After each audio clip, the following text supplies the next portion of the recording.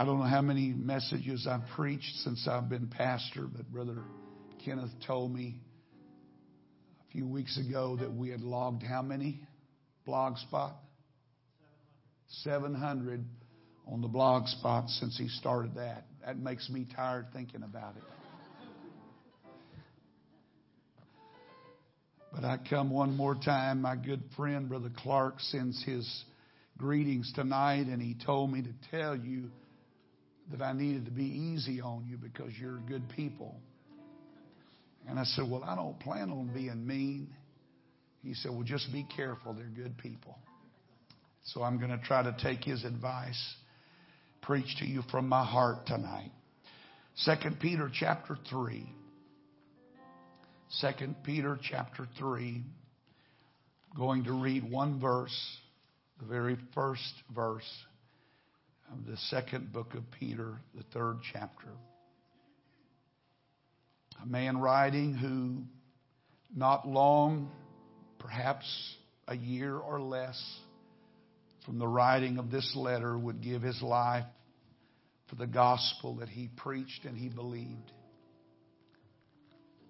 Not feeling worthy to be crucified in the way that his Lord and Master was. He, according to history, was crucified upside down.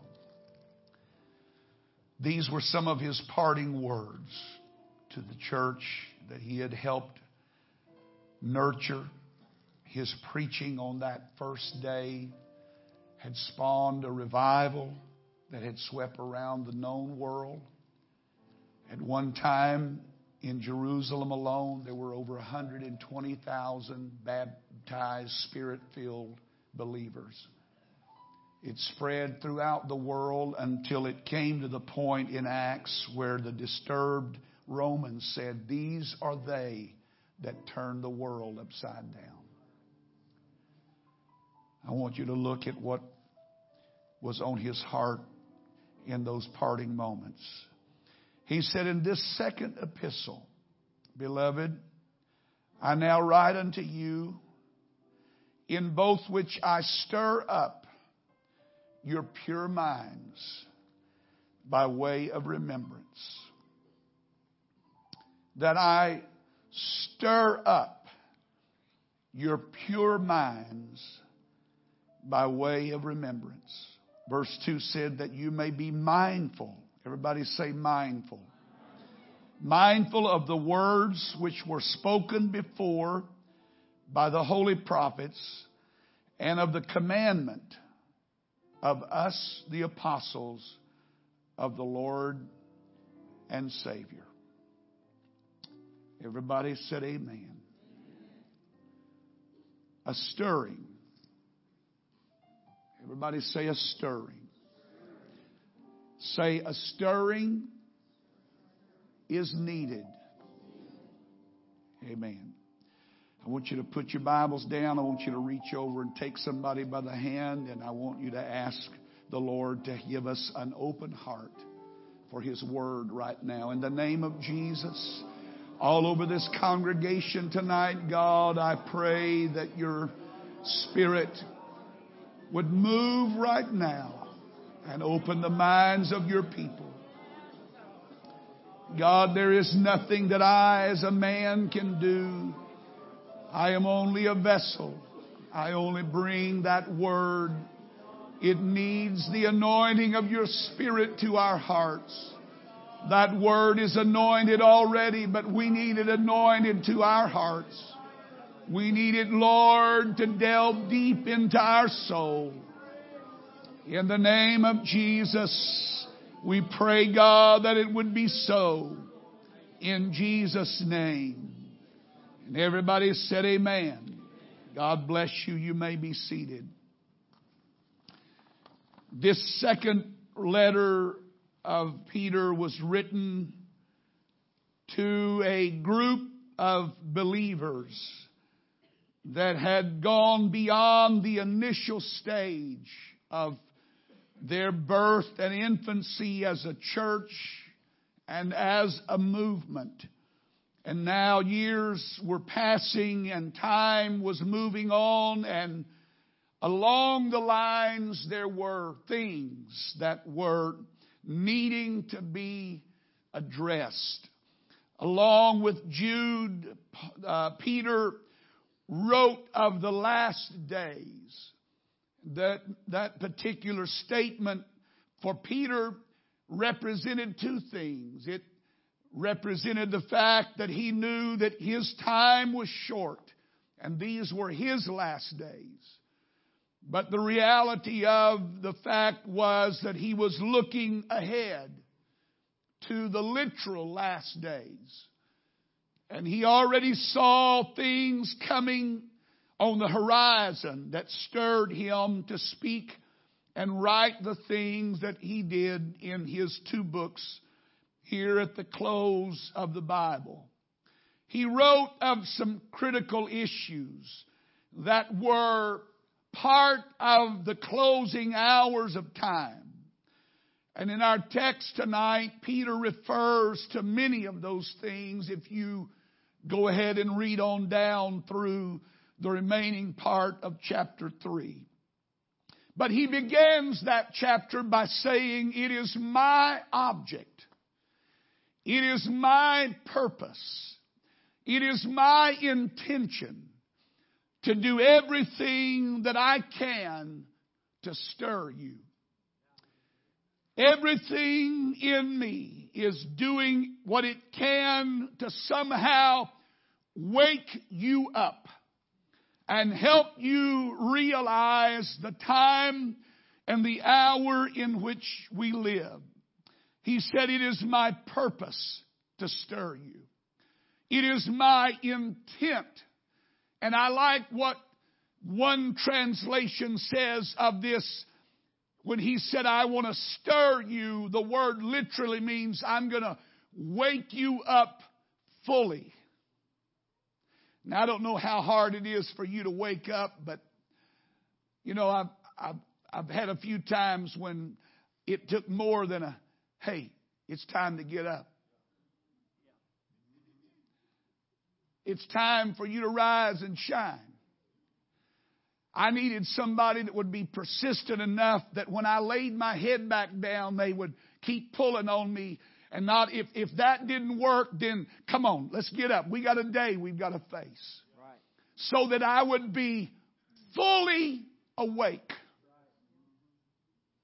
There's too many times around church that we get stirred and we wake up for a few moments, and then as soon as the preaching's over with,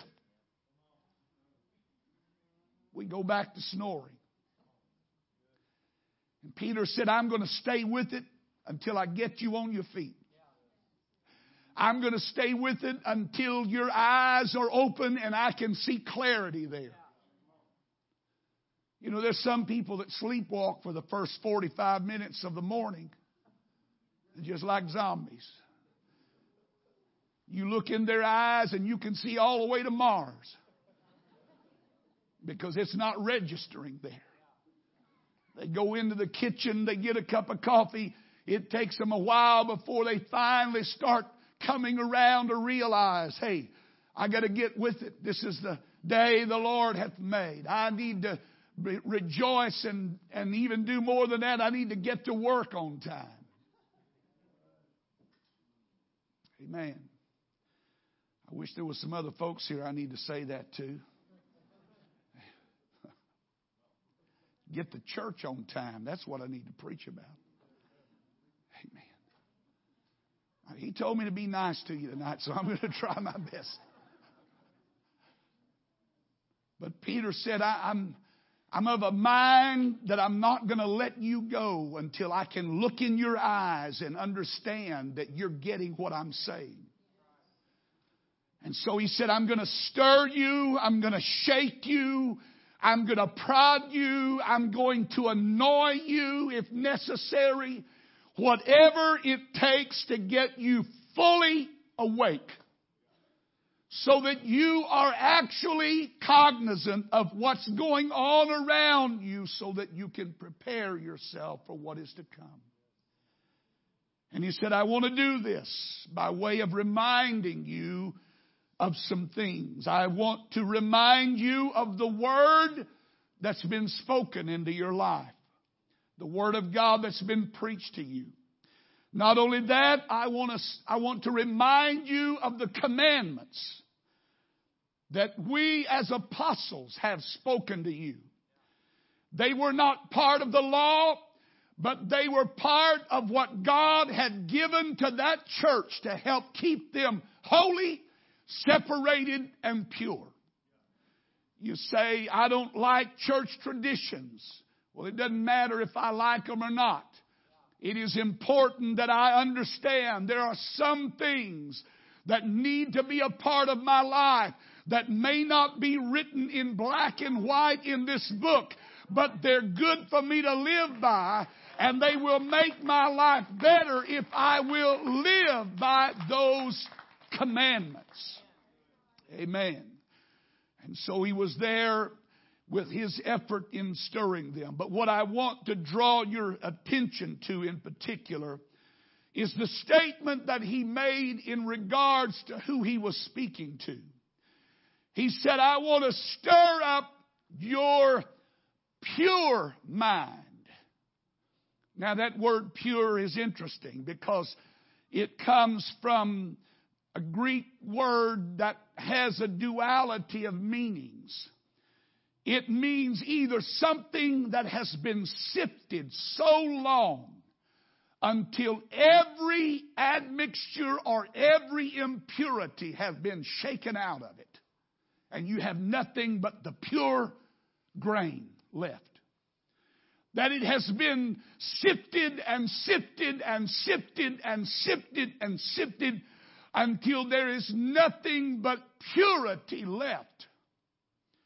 It not only means that, it means that this thing has been worked on so much, and it has been given such careful attention that it is literally flawless. And you could put it up into the sun, and you could examine it by the light of the sun, and you would see how pure it was. Now, to you and I, that may not mean anything, but back then, jars of clay were a vital part of their family culture and the structure of their home. It's what they kept their oil in. It's what they kept their water in. It's what they kept whatever other drinking elements or whatever food was held in jars. But some of the potters were not so careful. And so when they would get through with their product, they would have cracks and fissures that would cause or allow the oil to drain out. And so the real wise man would say, I know how to fix that. And he would take wax and he would melt it into those cracks and crevices. And then he would paint over that so that when you looked at it, you could not tell if it was genuine or pure or not. The only way you could tell of what you were buying was to lift it up in the sun, and the brightness of the sun would show if there was any wax added to it. Now, those were the people that Peter was writing to. He wasn't writing to the backslider. He wasn't writing to the cold and indifferent. He wasn't writing to the lukewarm. He wasn't writing to the Sunday-only Christian. He wasn't writing to the one who only comes on holidays. Peter said, I'm writing to the best of the best. I need to stir you. I know there's some times that we get to feeling like we have lived long enough, we don't need preaching. And I read a post somebody put on Facebook the other day, some of the most ludicrous stuff I've ever read recently, that church is not for the redeemed. If it's not for the redeemed, then who is it for? It is for the redeemed as well as the lost. But Peter and Paul and James and John did not write to the ungodly or to the unsaved. They wrote their letters to those who had been born again, filled with the Spirit, and there is continual encouragement in there for them to be connected as a church family and a body. Amen. And so Peter is writing to people that have no flaws. I mean, they've lived for God long enough, they've worked out all the kinks. They've lived for God long enough that they know how to live for God. They are good people. They are the saved and the sanctified. Amen. Come on, somebody help me.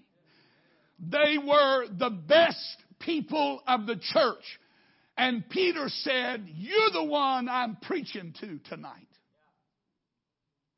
So put your shovel away. Get your pitchfork and throw it to the side, because what I've got to say, you need to receive yourself. As pure as they were, Peter understood something about all of us. That no man is beyond the danger of deception, and no man is beyond the danger of disillusionment, and no man or no woman is beyond the danger of corruption. And Peter said there is a corruption of the flesh that is going on even now. And when I look into the future, I only see things moving further in that direction. It is possible for the mind of the godly to become dim. It is possible for those who pray the most to become actually disconnected to the very God that they pray to, because it becomes a matter of habit, not heart.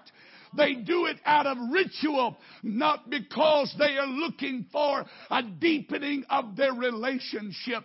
And I am afraid that there are many people in this day that have grown cold, that know more about church than every demon in hell. But they cannot be stirred or reached because they have allowed themselves to become encased in the hour in which they live. And they cannot be moved.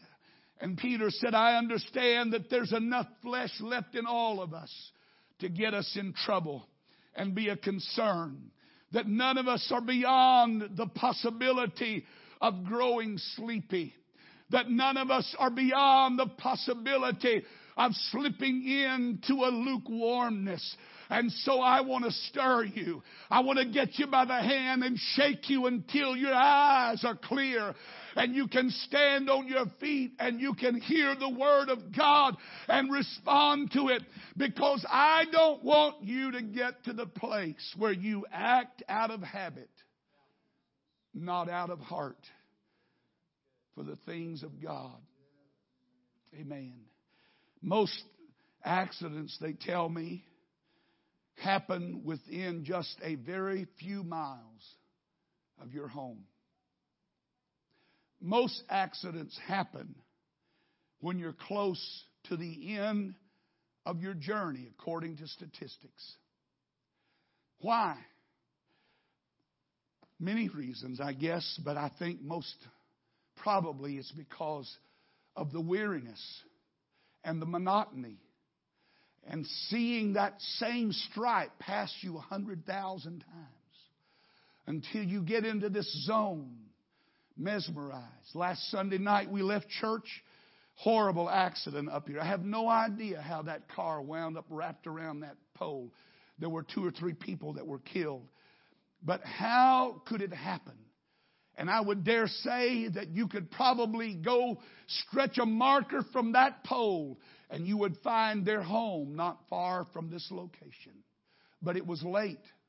Maybe they were tired. Maybe they drank too much. I don't know. I just know this, that the further you go along the journey, the harder it is to keep your mind alert and awake. And the longer you go in this thing called life, the easier it is for you to start straying from one side of the road to the other. And Peter said, hey, I want to come along and I want to take you by the hand and say, wake up, wake up, wake up.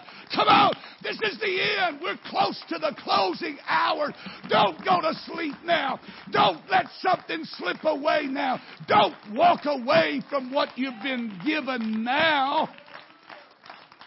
Amen. They were fine people. They were fine people, but they needed to be stirred. And as much as I love this church and I love you, I need you to be stirred. I need to stir you. I'm not mad at you. I don't mean that you haven't done enough. That's not even the point. I didn't come to aggravate you either. And that sometimes I think that's what people think my preaching is all about. He just wants to agitate me. No, I'm not here to agitate you. I could find another way to do that. But I am here to try to stir something in you tonight. Something that would cause you to shake yourself and realize, maybe I am growing a little bit cold. Or maybe I'm not praying like I need to pray. Or maybe I'm not walking as close to God as I need to walk. Maybe I'm not as godly as I need to be. You say, Brother Hughes, why do you keep hounding on that? Because there is a spirit of seduction in this hour that's telling us that is not a part of Christianity, that all that is an outward show and only what's on the inside matters to God. I've come to tell you that is a lie from the pit of hell. What is on the outside does matter to God. And there is in this hour a seduction of our minds. And it's not happening in yards. It's not happening in miles, but it's happening in inches. That slow encroaching, that slow ebb and flow of the tide that erodes the bank of the river. It's that movement that you can't even detect. It's imperceptible. But if you look at it and you come back a year from now, the terrain, the whole view is changed because of the natural process of life. And Peter said, that's what I see. And I need to wake you up. I need to alert you. I need to get you on your feet and make you realize there is an ebb and flow of life that if you're not careful can cause things to be pulled away from you you didn't even know you let go of. Amen. I'm not here to make you feel good. And I don't want to make you feel bad, but I'm not here to make you feel good. I'm not here to sit around, hold hands together and sing Kumbaya. Come by here, Lord. Come by here. My goal is to do my best that when I stand before God, I can lift my hands and say, they are clean, God. I've done everything that I could do. They may not be saved. They may not have made it. But it wasn't because I didn't try to somehow get into their mind and wake them up. There are fine people. They were praying people. They were godly people. But Peter said, you need to be stirred. I need to get you by the hand and pull you up on your feet and wake you up. I'm not preaching to make you mad. I am preaching to do something in your soul that will make you aware that this is the end time. This is the last hour, and I cannot afford to be lost at this hour. Why was a stirring necessary? Because we contend with time, the Greek said, which wipes all things away. Time that wipes all things away. The human mind is like a slate, and time is like a sponge which passes across it with a certain erasing quality. And if we're not careful, we don't become bad, we just become forgetful. We forget what it was like when we came to the altar that first time and sin was so heavy on our back. And all we could think of is if I could just get this burden off my back. If I can just get this ugliness away from me. And that moment when it happened, when you gave your heart to Him and He removed that load, what a wonderful feeling. But you know, it's amazing to me that the longer people go in life, the more I find people going back and letting that burden of sin be put back on their back. And what they were so desperate to get away from in the beginning, they grow accustomed to living with in the end. They throw off the burden, and then they allow it to sneak back in little things. Little things, inches, not miles, just inches. We need a stirring because our need is not so much to be taught in life, but usually it is to be reminded of what we already know, lest those things slip away. Lest those things slip away. Why do we need stirring? Because we get used to things. We get to the place where they don't offend us. You know, there's something that's happened in our culture, and it troubles me more than anything that I know of. But our culture has lost the ability to be ashamed. And what really makes me even more disturbed is there are a lot of people around the church that have lost their ability to be disturbed, or their ability to be shamed or feel ashamed. The prophet said they don't even blush anymore. They don't even blush. There's not even something in them. You know, a blush is a reaction because you're not ready for that, or it embarrasses you. And so there's a natural reaction of the human body, and blood flows to the surface, and we turn red and people laugh at us. But that's a normal reaction. And the prophet said there are a people that have come to the place that when things that ought to stir them and cause a reaction, nothing. No shame. No, we don't hide sin anymore. You know, it's amazing, the boldness of sin. And you say, Brother Hughes, why are you preaching to us? Because you're the best people I know. And you need to be stirred. You need something to get in your mind and spirit and make you aware. We're not living in a culture that likes what we represent. And they are doing everything in their power to tear down and to unravel it. Have you ever noticed something, how things unravel? I wish I had a garment I could unravel before you.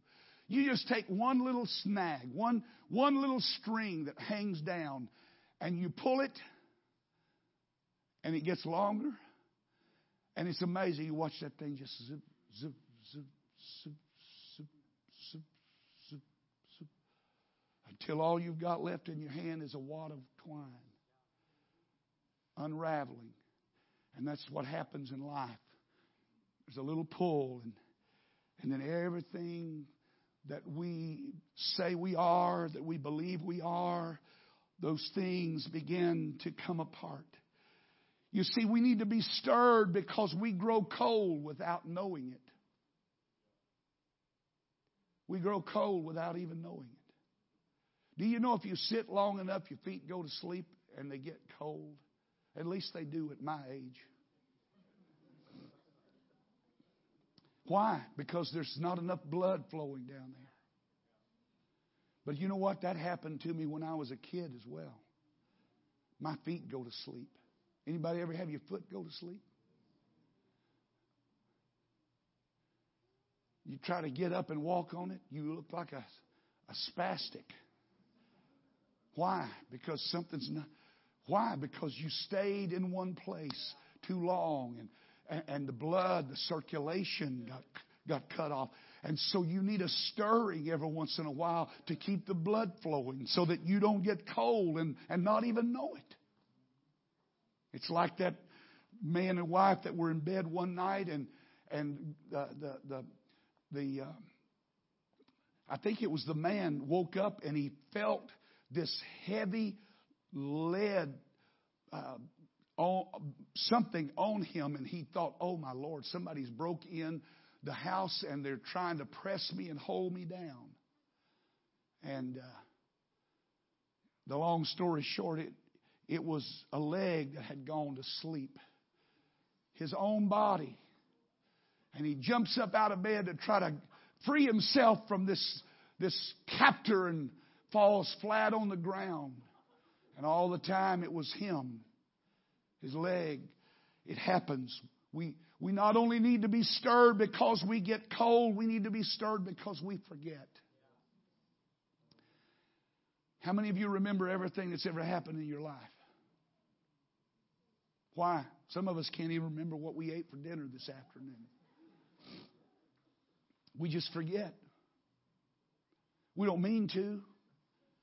We don't intend to, but we forget. And so, in order to keep us from forgetting, if we keep that stirred up, that's why we keep pictures around. Do you know the absence of pictures will cause you to forget certain aspects of your life? I don't remember some things. Sister Casey, just right before service, Brother Long brought some pictures. Beautiful pictures of years gone by. But you know what? If you don't ever see that, your mind has a way of erasing that. And you don't remember those things. I know my sister has all of our family photos, and every once in a while she gets them all out and we start going through. You think, man, I don't remember that. But it's me. I know I was there. But time has a way of erasing. And Peter realized that that happens to the best people. Not backsliders, not cold, not rebellious, not hard-hearted people, but the very best, the pure-minded people. Those that are doing everything right have a tendency in life to forget. There is the seductive power of the years that go by. And as they go by, things begin to get a little fuzzier and a little more blurred, and we relax, or we let down our standard, or the seductive power of time makes us seem that maybe those things are not as important as they used to be. You know, I've matured in a lot of other ways. Maybe I need to mature in what I believe. You know, when I first became a parent, let me go back before that. When we found out we were going to become parents, I thought I knew everything about raising kids. I didn't need anybody to tell me what to do until we had one. And they will educate you. They will educate you. There's a lot of things about life that I've learned. I've mellowed out. There used to be things I used to get just so bent up about. I still get stirred up about stuff, but there used to be some things just make me nervous. But now I'm older. I'm chilling.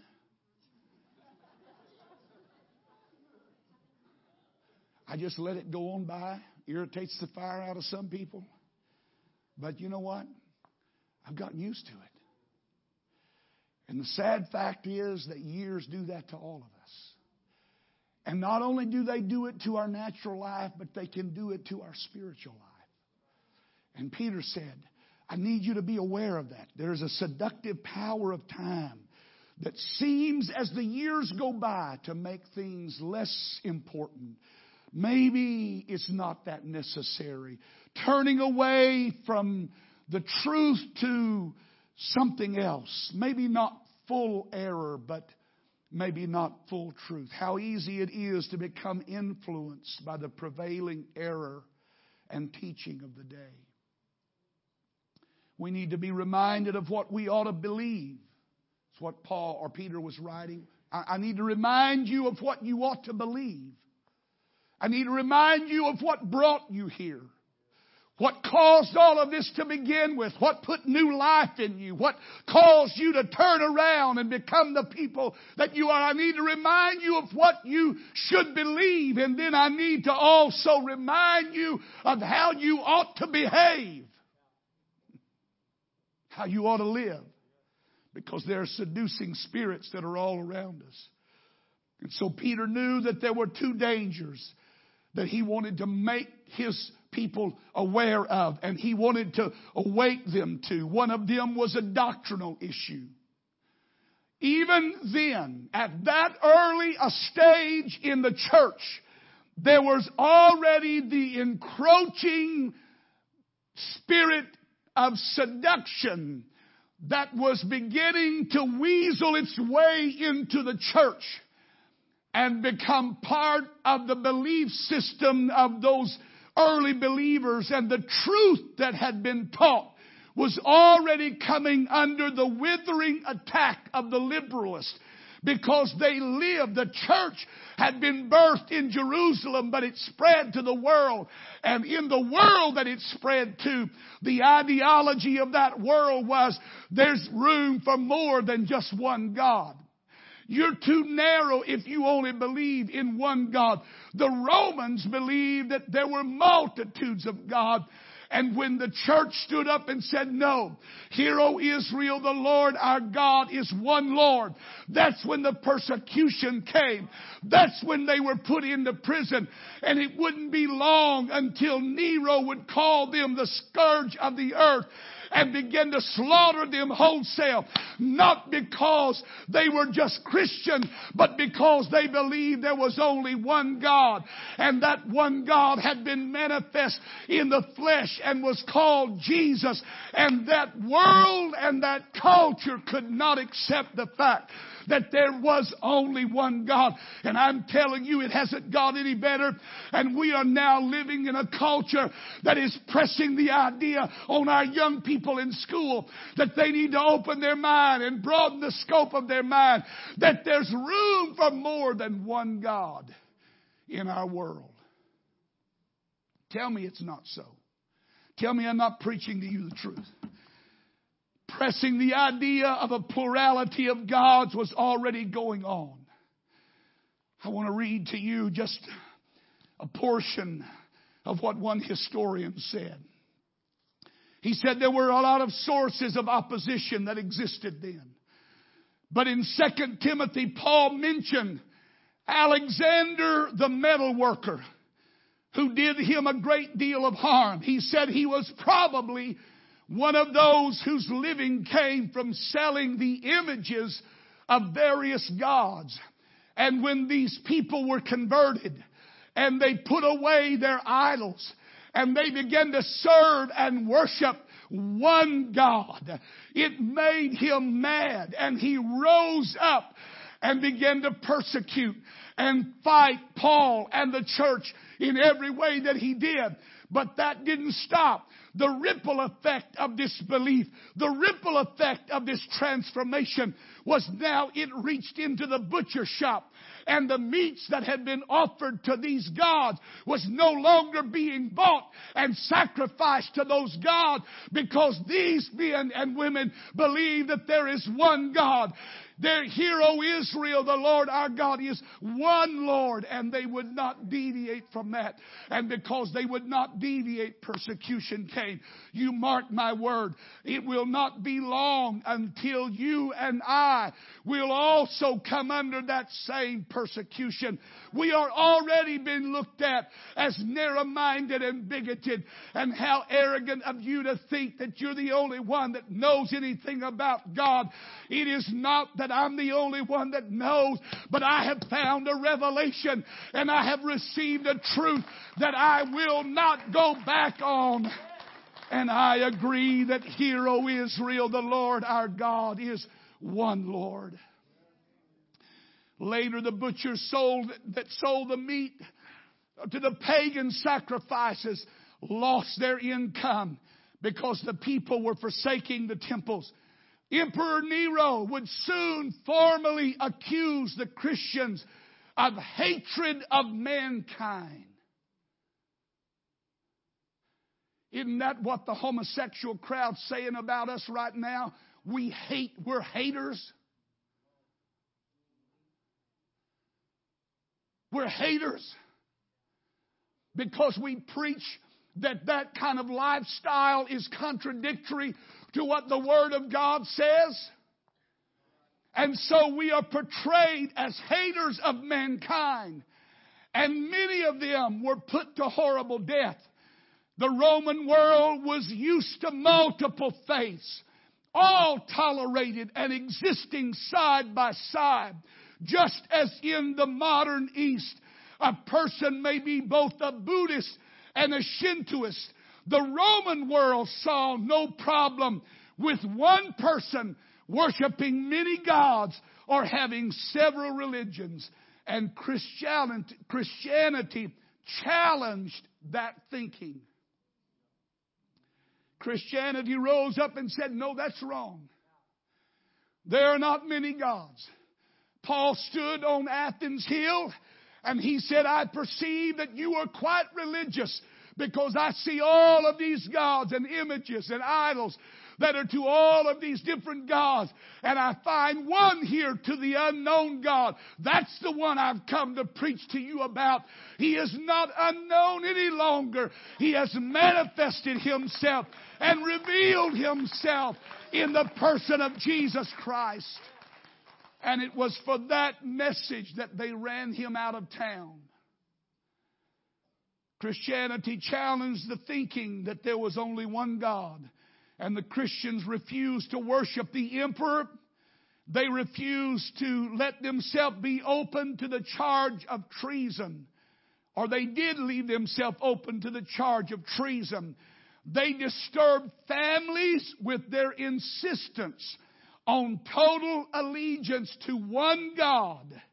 Many refused to serve in the military and to worship the Legion Eagles. And all in all, the Christians were becoming a disruptive force in society. Now you tell me that's not happening right now in America. There were some doctrinal issues. Peter said, I need to make sure you still believe this. Are you awake? Are you listening to me? Hear, O Israel, the Lord our God is one Lord. You get that? Not only that, but I believe that Peter somehow goes back to the whole litany of things. Isaiah 43:10. Ye are my witnesses, saith the Lord, and my servant whom I have chosen, that you may know and believe me and understand that I am He. Before me there was no God formed, neither shall there be after me. I, even I, am the Lord, and beside me there is no Savior.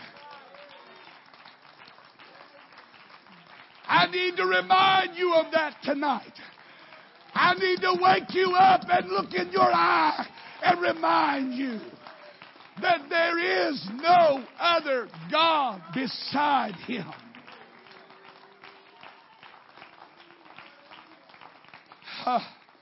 Isaiah went on in chapter 44 and said, Ye now hear, O Jacob, my servant, and Israel, whom I have chosen. Thus saith the Lord that made thee and formed thee from the womb, which will help thee. Fear not, O Jacob, my servant, and thou, Jeshurun, whom I have chosen. For I will pour water upon him that is thirsty, and floods upon the dry ground. I will pour my spirit upon thy seed, and my blessing upon thine offspring. And they shall spring up as among the grass, as willows by the watercourse. One shall say, I am the Lord's, and another shall call himself by the name of Jacob, and another shall ascribe with his hand unto the Lord, and surname himself by the name of Israel. Thus saith the Lord, of the King of Israel, and his Redeemer, the Lord of hosts. I am the first, and I am the last, and beside me there is no God. And who as I shall call and shall declare it and set it in order for me, since I appointed the ancient people and the things that are coming and shall come, let them shew unto them. Fear you not, neither be afraid. Have I not told thee from that time, and have declared it? You are even my witnesses. Is there a God beside me? Yea, there is no God. I know not any. Hallelujah. Oh, yes. I believe that Peter took them to the writings of Paul and said, let me remind you that without controversy, great is the mystery of godliness. For God was manifest in the flesh. He was justified in the Spirit. He was seen of angels. He was preached unto the Gentiles. He was believed on in the world. He was received up into glory. He goes to Ephesians and reminds them there is one God and Father of all, who is above all and through all and in you all. He goes to Corinthians and reminds them to wit that God was in Christ, reconciling the world unto Himself, not imputing their trespasses unto them, and hath committed unto us the word of reconciliation. And he takes him to John's writing, and he said, Thomas saith unto him, Lord, we know not whither thou goest, and how can we know the way? And Jesus saith unto him, I am the way, I am the truth, I am the life.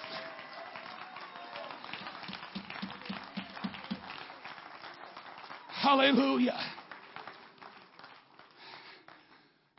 Even if the world calls me bigoted, I cannot go back on what I know. That hear, O Israel, the Lord our God is one Lord. You say, I don't see it. Well, you need to just stay around long enough till you do. Because there are no other gods. None beside Him. Amen. Confucius and Buddha and Muhammad, I can take you to their burial place and to the sacred shrine that marks where their bones reside. But if you go to Jerusalem, you're not going to find bones, only an empty tomb that said, I was dead, but now am alive forevermore. I am the resurrection and the life. He that believeth on me, as the Scripture hath said, out of his belly shall flow rivers of water. This spake he of the Holy Ghost that had not yet been given, but it was coming. And when the day of Pentecost was fully come, they were all with one accord in one place.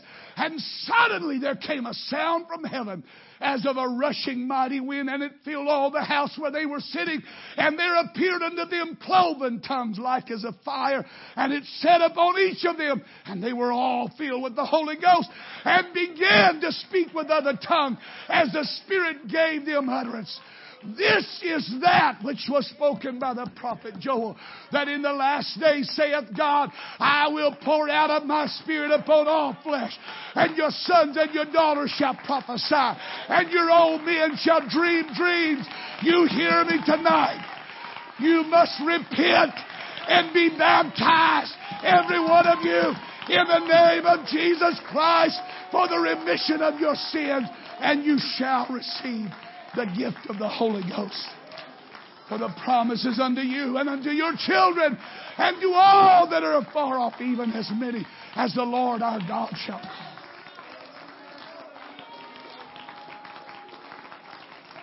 Hallelujah.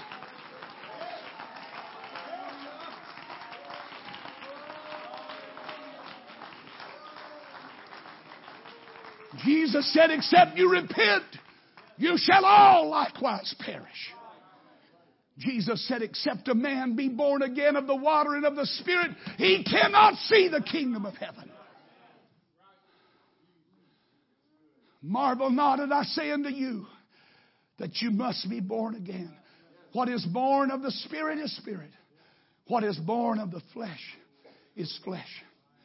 The Spirit, the wind, blows where it desires.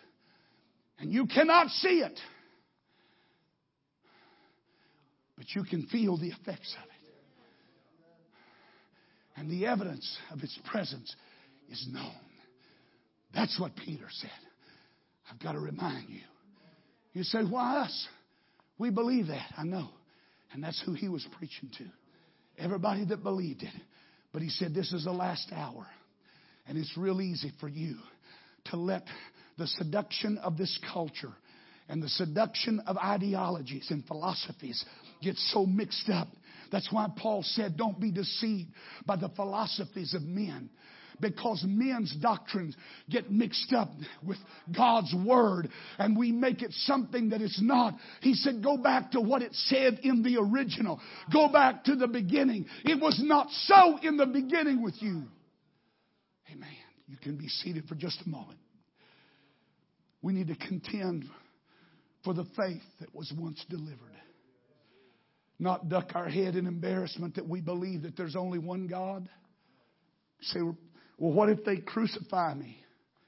Join the ranks of the martyrs. Join the ranks of those who were not afraid to give their life. Polycarp had been taken to the stakes and bound. And before they lighted the fire that would consume his body, they said, we're going to give you one more time to recant and go back on all this message of truth and one God and Spirit and all this. You got a chance to go back. All you've got to do is just recant. He said, how can I recant? How can I go back on one has been so good to me? And they said that as they lit the fires and his body began to burn, that there was nothing but praise and glory on his lips. You know what? I don't want to die like that, and neither do you. But if that's where my life ends up, then so be it. But I will not go back on what I believe.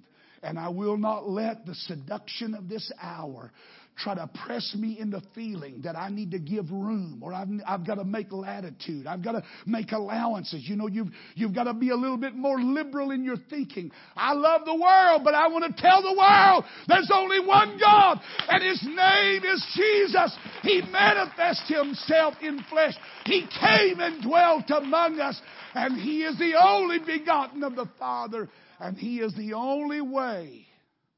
Everybody say the only way. I am the way. Not a way. The way. Oh, hallelujah. Doctrine was an issue, but that wasn't the only issue. The other issue was lifestyle. Lifestyle. The way that they lived and beheld or were beheld as a people. And if I could stir you tonight, I would want to stir you to embrace your separation more than you ever have. Amen. Amen. There is a way of life that is becoming of a child of God. And that way of life is under attack tonight. There was the deceitful denial of their mark as a people of God. There were elements that slipped in and said, that's not necessary. That's law. That's tradition. That's just a man. Remember what Peter said? I want to remind you of the word that's been preached to you, and then the commandments that we as the apostles have given you. That you hold on to those, that you not let them slip away. You know what? There may be a lot of things about living for God that when we get to heaven we find out were not necessary. But I don't think that's going to bother us in the least. But I do believe that if we get to the pearly gate and we realize one of those things that we laid down, that we let a culture press us into believing wasn't essential, it's not necessary, that's all works, that's all external. That's just man. That's you. God is a God of grace, and God is a God of mercy. And God looks on the inside, not on the outside. And so you lay down certain things and aspects about living for God. I believe with all of my heart that if we come to that day and we look back and we realize if I'd have held on to that, that would have made the difference in my life. I believe it's time for me to remind you that we are not to be unequally yoked together with unbelievers. For what fellowship hath righteousness with unrighteousness, and what communion hath light with darkness? And what concord hath Christ with Belial? Or what part hath he that believeth with an infidel? And what agreement hath the temple of God with idols? For you are the temple of the living God. As God hath said, I will dwell in them and walk in them, and I will be their God, and they shall be my people. Wherefore? Everybody say wherefore. Wherefore. Wherefore. Wherefore, go back to what I just said. That's the reason why. Wherefore, come out from among them and be ye separate, saith the Lord, and touch not the unclean, and I will receive you and be a father unto you, and you shall be my sons and daughters, saith the Lord Almighty. I need to remind you tonight that no chastening for the present seemeth to be joyous, but grievous. Nevertheless, afterward it yieldeth the peaceable fruit of righteousness unto them which are exercised thereby. Wherefore lift up the hands which hang down, and the feeble knees, and make straight paths for your feet, lest that which is lame is turned out of the way, but rather let it be healed. And follow peace with all men and holiness. Everybody say, and holiness. And holiness, without which no man, no man, no man, no man shall see the Lord. That's not my doctrine. That's not a Pentecostal doctrine. That's the word of the Lord. Amen. I need to remind you that, behold, I lay in Zion a chief cornerstone, elect, precious. And he that believeth on him shall not be confounded. Unto you therefore which believe, he is precious. But unto them which be disobedient, the stone which the builders disallowed, the same is made the head of the corner, and a stone of stumbling, and a rock of offense, even to them which stumble at the word, being disobedient, whereunto also they are appointed. But ye are a chosen generation, a royal priesthood, and holy nation, a peculiar people. Amen. That you should show forth the praises of him who hath called you out of darkness into his marvelous light, which in time past were not a people, but are now the people of God, which hath not obtained mercy, but now have obtained mercy. We live in the time that Paul spoke of in his second book to Timothy. Perilous times shall come. Men shall be lovers of them own selves more than lovers of God. Blasphemers, disobedient, unthankful, unholy. It's amazing that those two things go hand in hand. That when people become unthankful, it is not long until they become unholy. Esau was given the birthright because it was his right as the firstborn. But somewhere along the line, he became unthankful for what belonged to him. And he sold it for a bowl of pottage. And the Bible says in Hebrews that later on he is called a profane man. A profane man. That word profane, two words that means before temple. He put other things before the temple, or he put other things before God. He became a profane man. And though he sought for repentance, he could not find it because he could not get back to the place where he needed to be to embrace the fact that there is one God and His name is Jesus and all of the other things that go along with that. But more than that, more than that. Because he was unthankful, he became unholy, profane. Amen. Paul said that's the day that's coming. That's the day we live in. But he goes on to say it's going to be worse than that. He said in that day there will be people who profess themselves to be Christian. They will profess themselves. They will maintain a form of godliness. But they deny the power thereof. Now what does that mean? They maintain a form of godliness. Beautiful church. A lot of people. I don't know. They maintain some kind of semblance that leads the mind to think, that's a child of God, that's a Christian. But they deny the power thereof. And I got to thinking about that. What is the power of the gospel?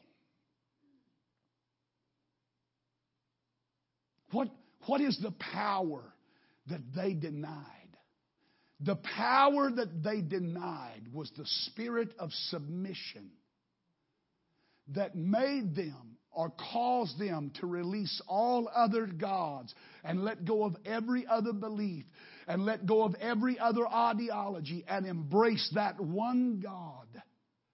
That submission to the Word of God was where the power of godliness comes from.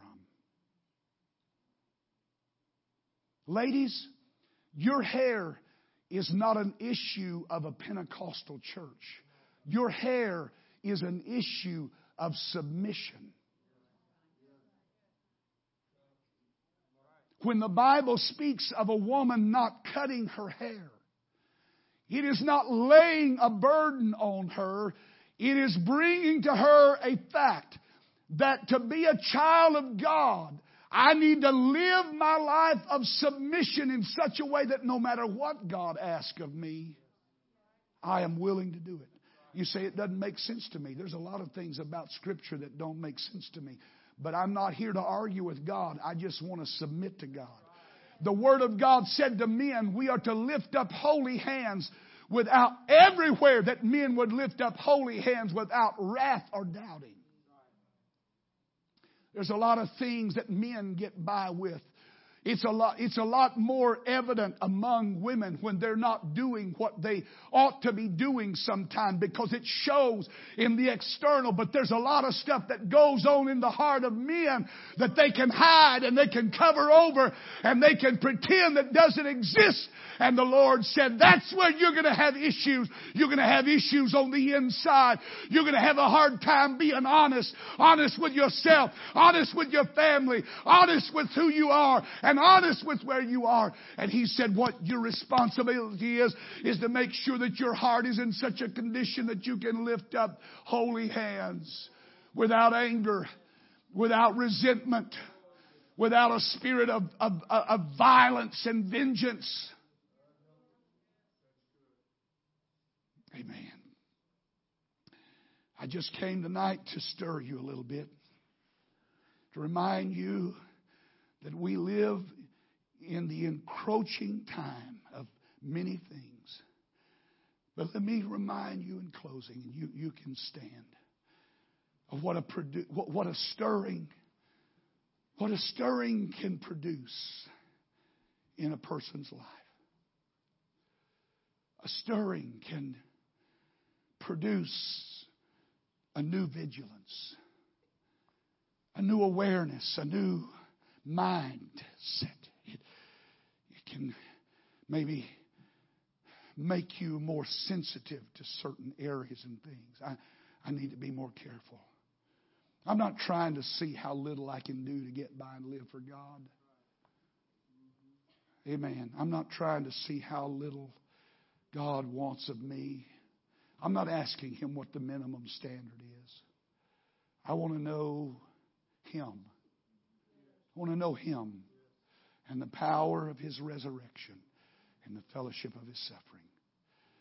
And if I'm going to know Him, I'm going to know Him fully. I'm going to know Him in every way. Amen. God, help me to never get to the place that I am unthankful. That when I look around in my life, I don't realize how blessed I am. I get crossed with my spouse, or I get crossed with my friends, or I have a falling out with somebody in the church. And I fail to realize that this has been my salvation. If it hadn't been for the church, where would I be tonight? I don't ever want to get to the place that I am not thankful for where the Lord has brought me from. Amen. I have been blessed. God has been good to me. He has given to me far more than I deserve. But if I'm not careful, I get to the place where I expect that from God. That's my right. I'm entitled to it.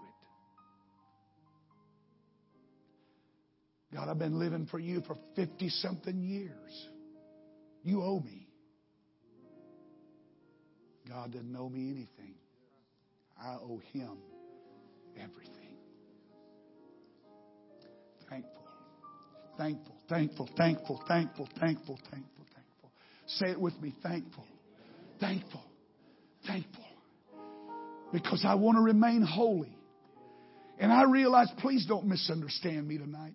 I realize holiness is not something that you put on. Listen to me. Holiness is something that you allow in. It is a spirit. It is a spirit. And you allow it in. And then that spirit begins to transform the whole man. Attitude, spirit, mindset, desires, thoughts. But I don't ever want to get to the place that I am not thankful for where the Lord has brought me. And the many, many blessings that have come my way. Because that unthankfulness can be the beginning of an unholiness in my life, where I don't value the things that God values. You know, I can't get away from the scripture that says that I am the temple of the Lord. I am the temple of the Lord. I am His dwelling place. There's something about that when I look in the mirror, I have to ask myself, am I being all that I can be for Him? Amen. I want to be more like Him. I want to be pleasing to Him. But a stirring will produce a vigilance in your life. You say, "Brother Hughes, I don't need that. I don't need that. Man, I've been living for God 40 years, 50 years. I know all that. I don't need that." If I don't need it, then why did Peter spend so much time preaching to the pure mind? Because he knew that even the best of us still have enough flesh. There's still enough flesh in me that can cause me to stumble. And so I need to bring it to an altar. Amen. I need to bring it to an altar all the time. So, Brother Hughes, that's a terrible way to think and live. No, that's just a safe way to live and think. You don't know me. You think you do, but you don't know me. You don't know how bad I could be. You don't know how mean I could be. Some of you think I'm the sweetest guy on the face of the earth. Well, I got news for you. That there's an old man inside of me. It's not like that. And that's why I've got to keep him close. I bring him often. Not because it's a ritual, not because somebody made me, but because I want to know him and I want to walk with him. And I want on that day, I want to hear him say, "Well done, thou good and faithful servant. Enter into the joys of heaven. You have been faithful over a few things. I will make you ruler over many."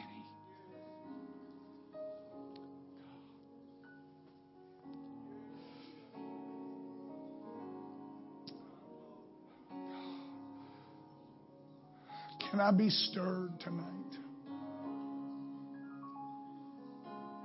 Oh, can I be stirred tonight?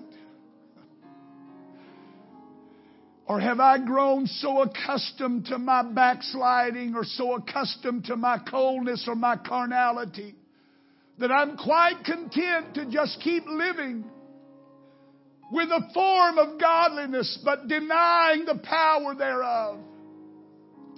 For it is in obedience to the gospel and submission to the gospel that the power of the gospel is found. The reason some people do not find the overpowering or overcoming power of the Holy Ghost is because they have a problem submitting themselves to God. Can I be stirred tonight?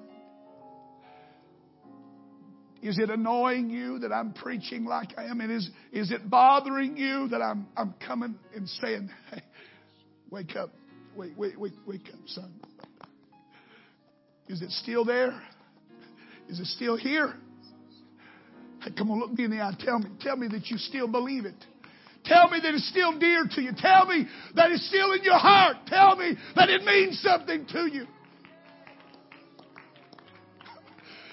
Oh, somebody hear me tonight. My greatest fear is that we are seeing our elders pass from our midst.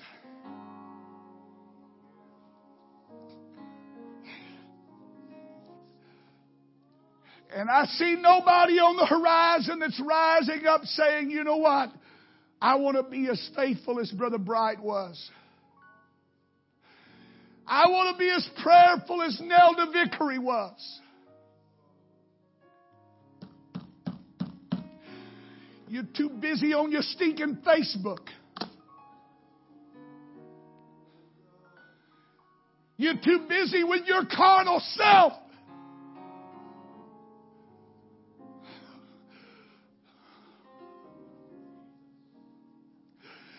Oh, I feel like a dinosaur.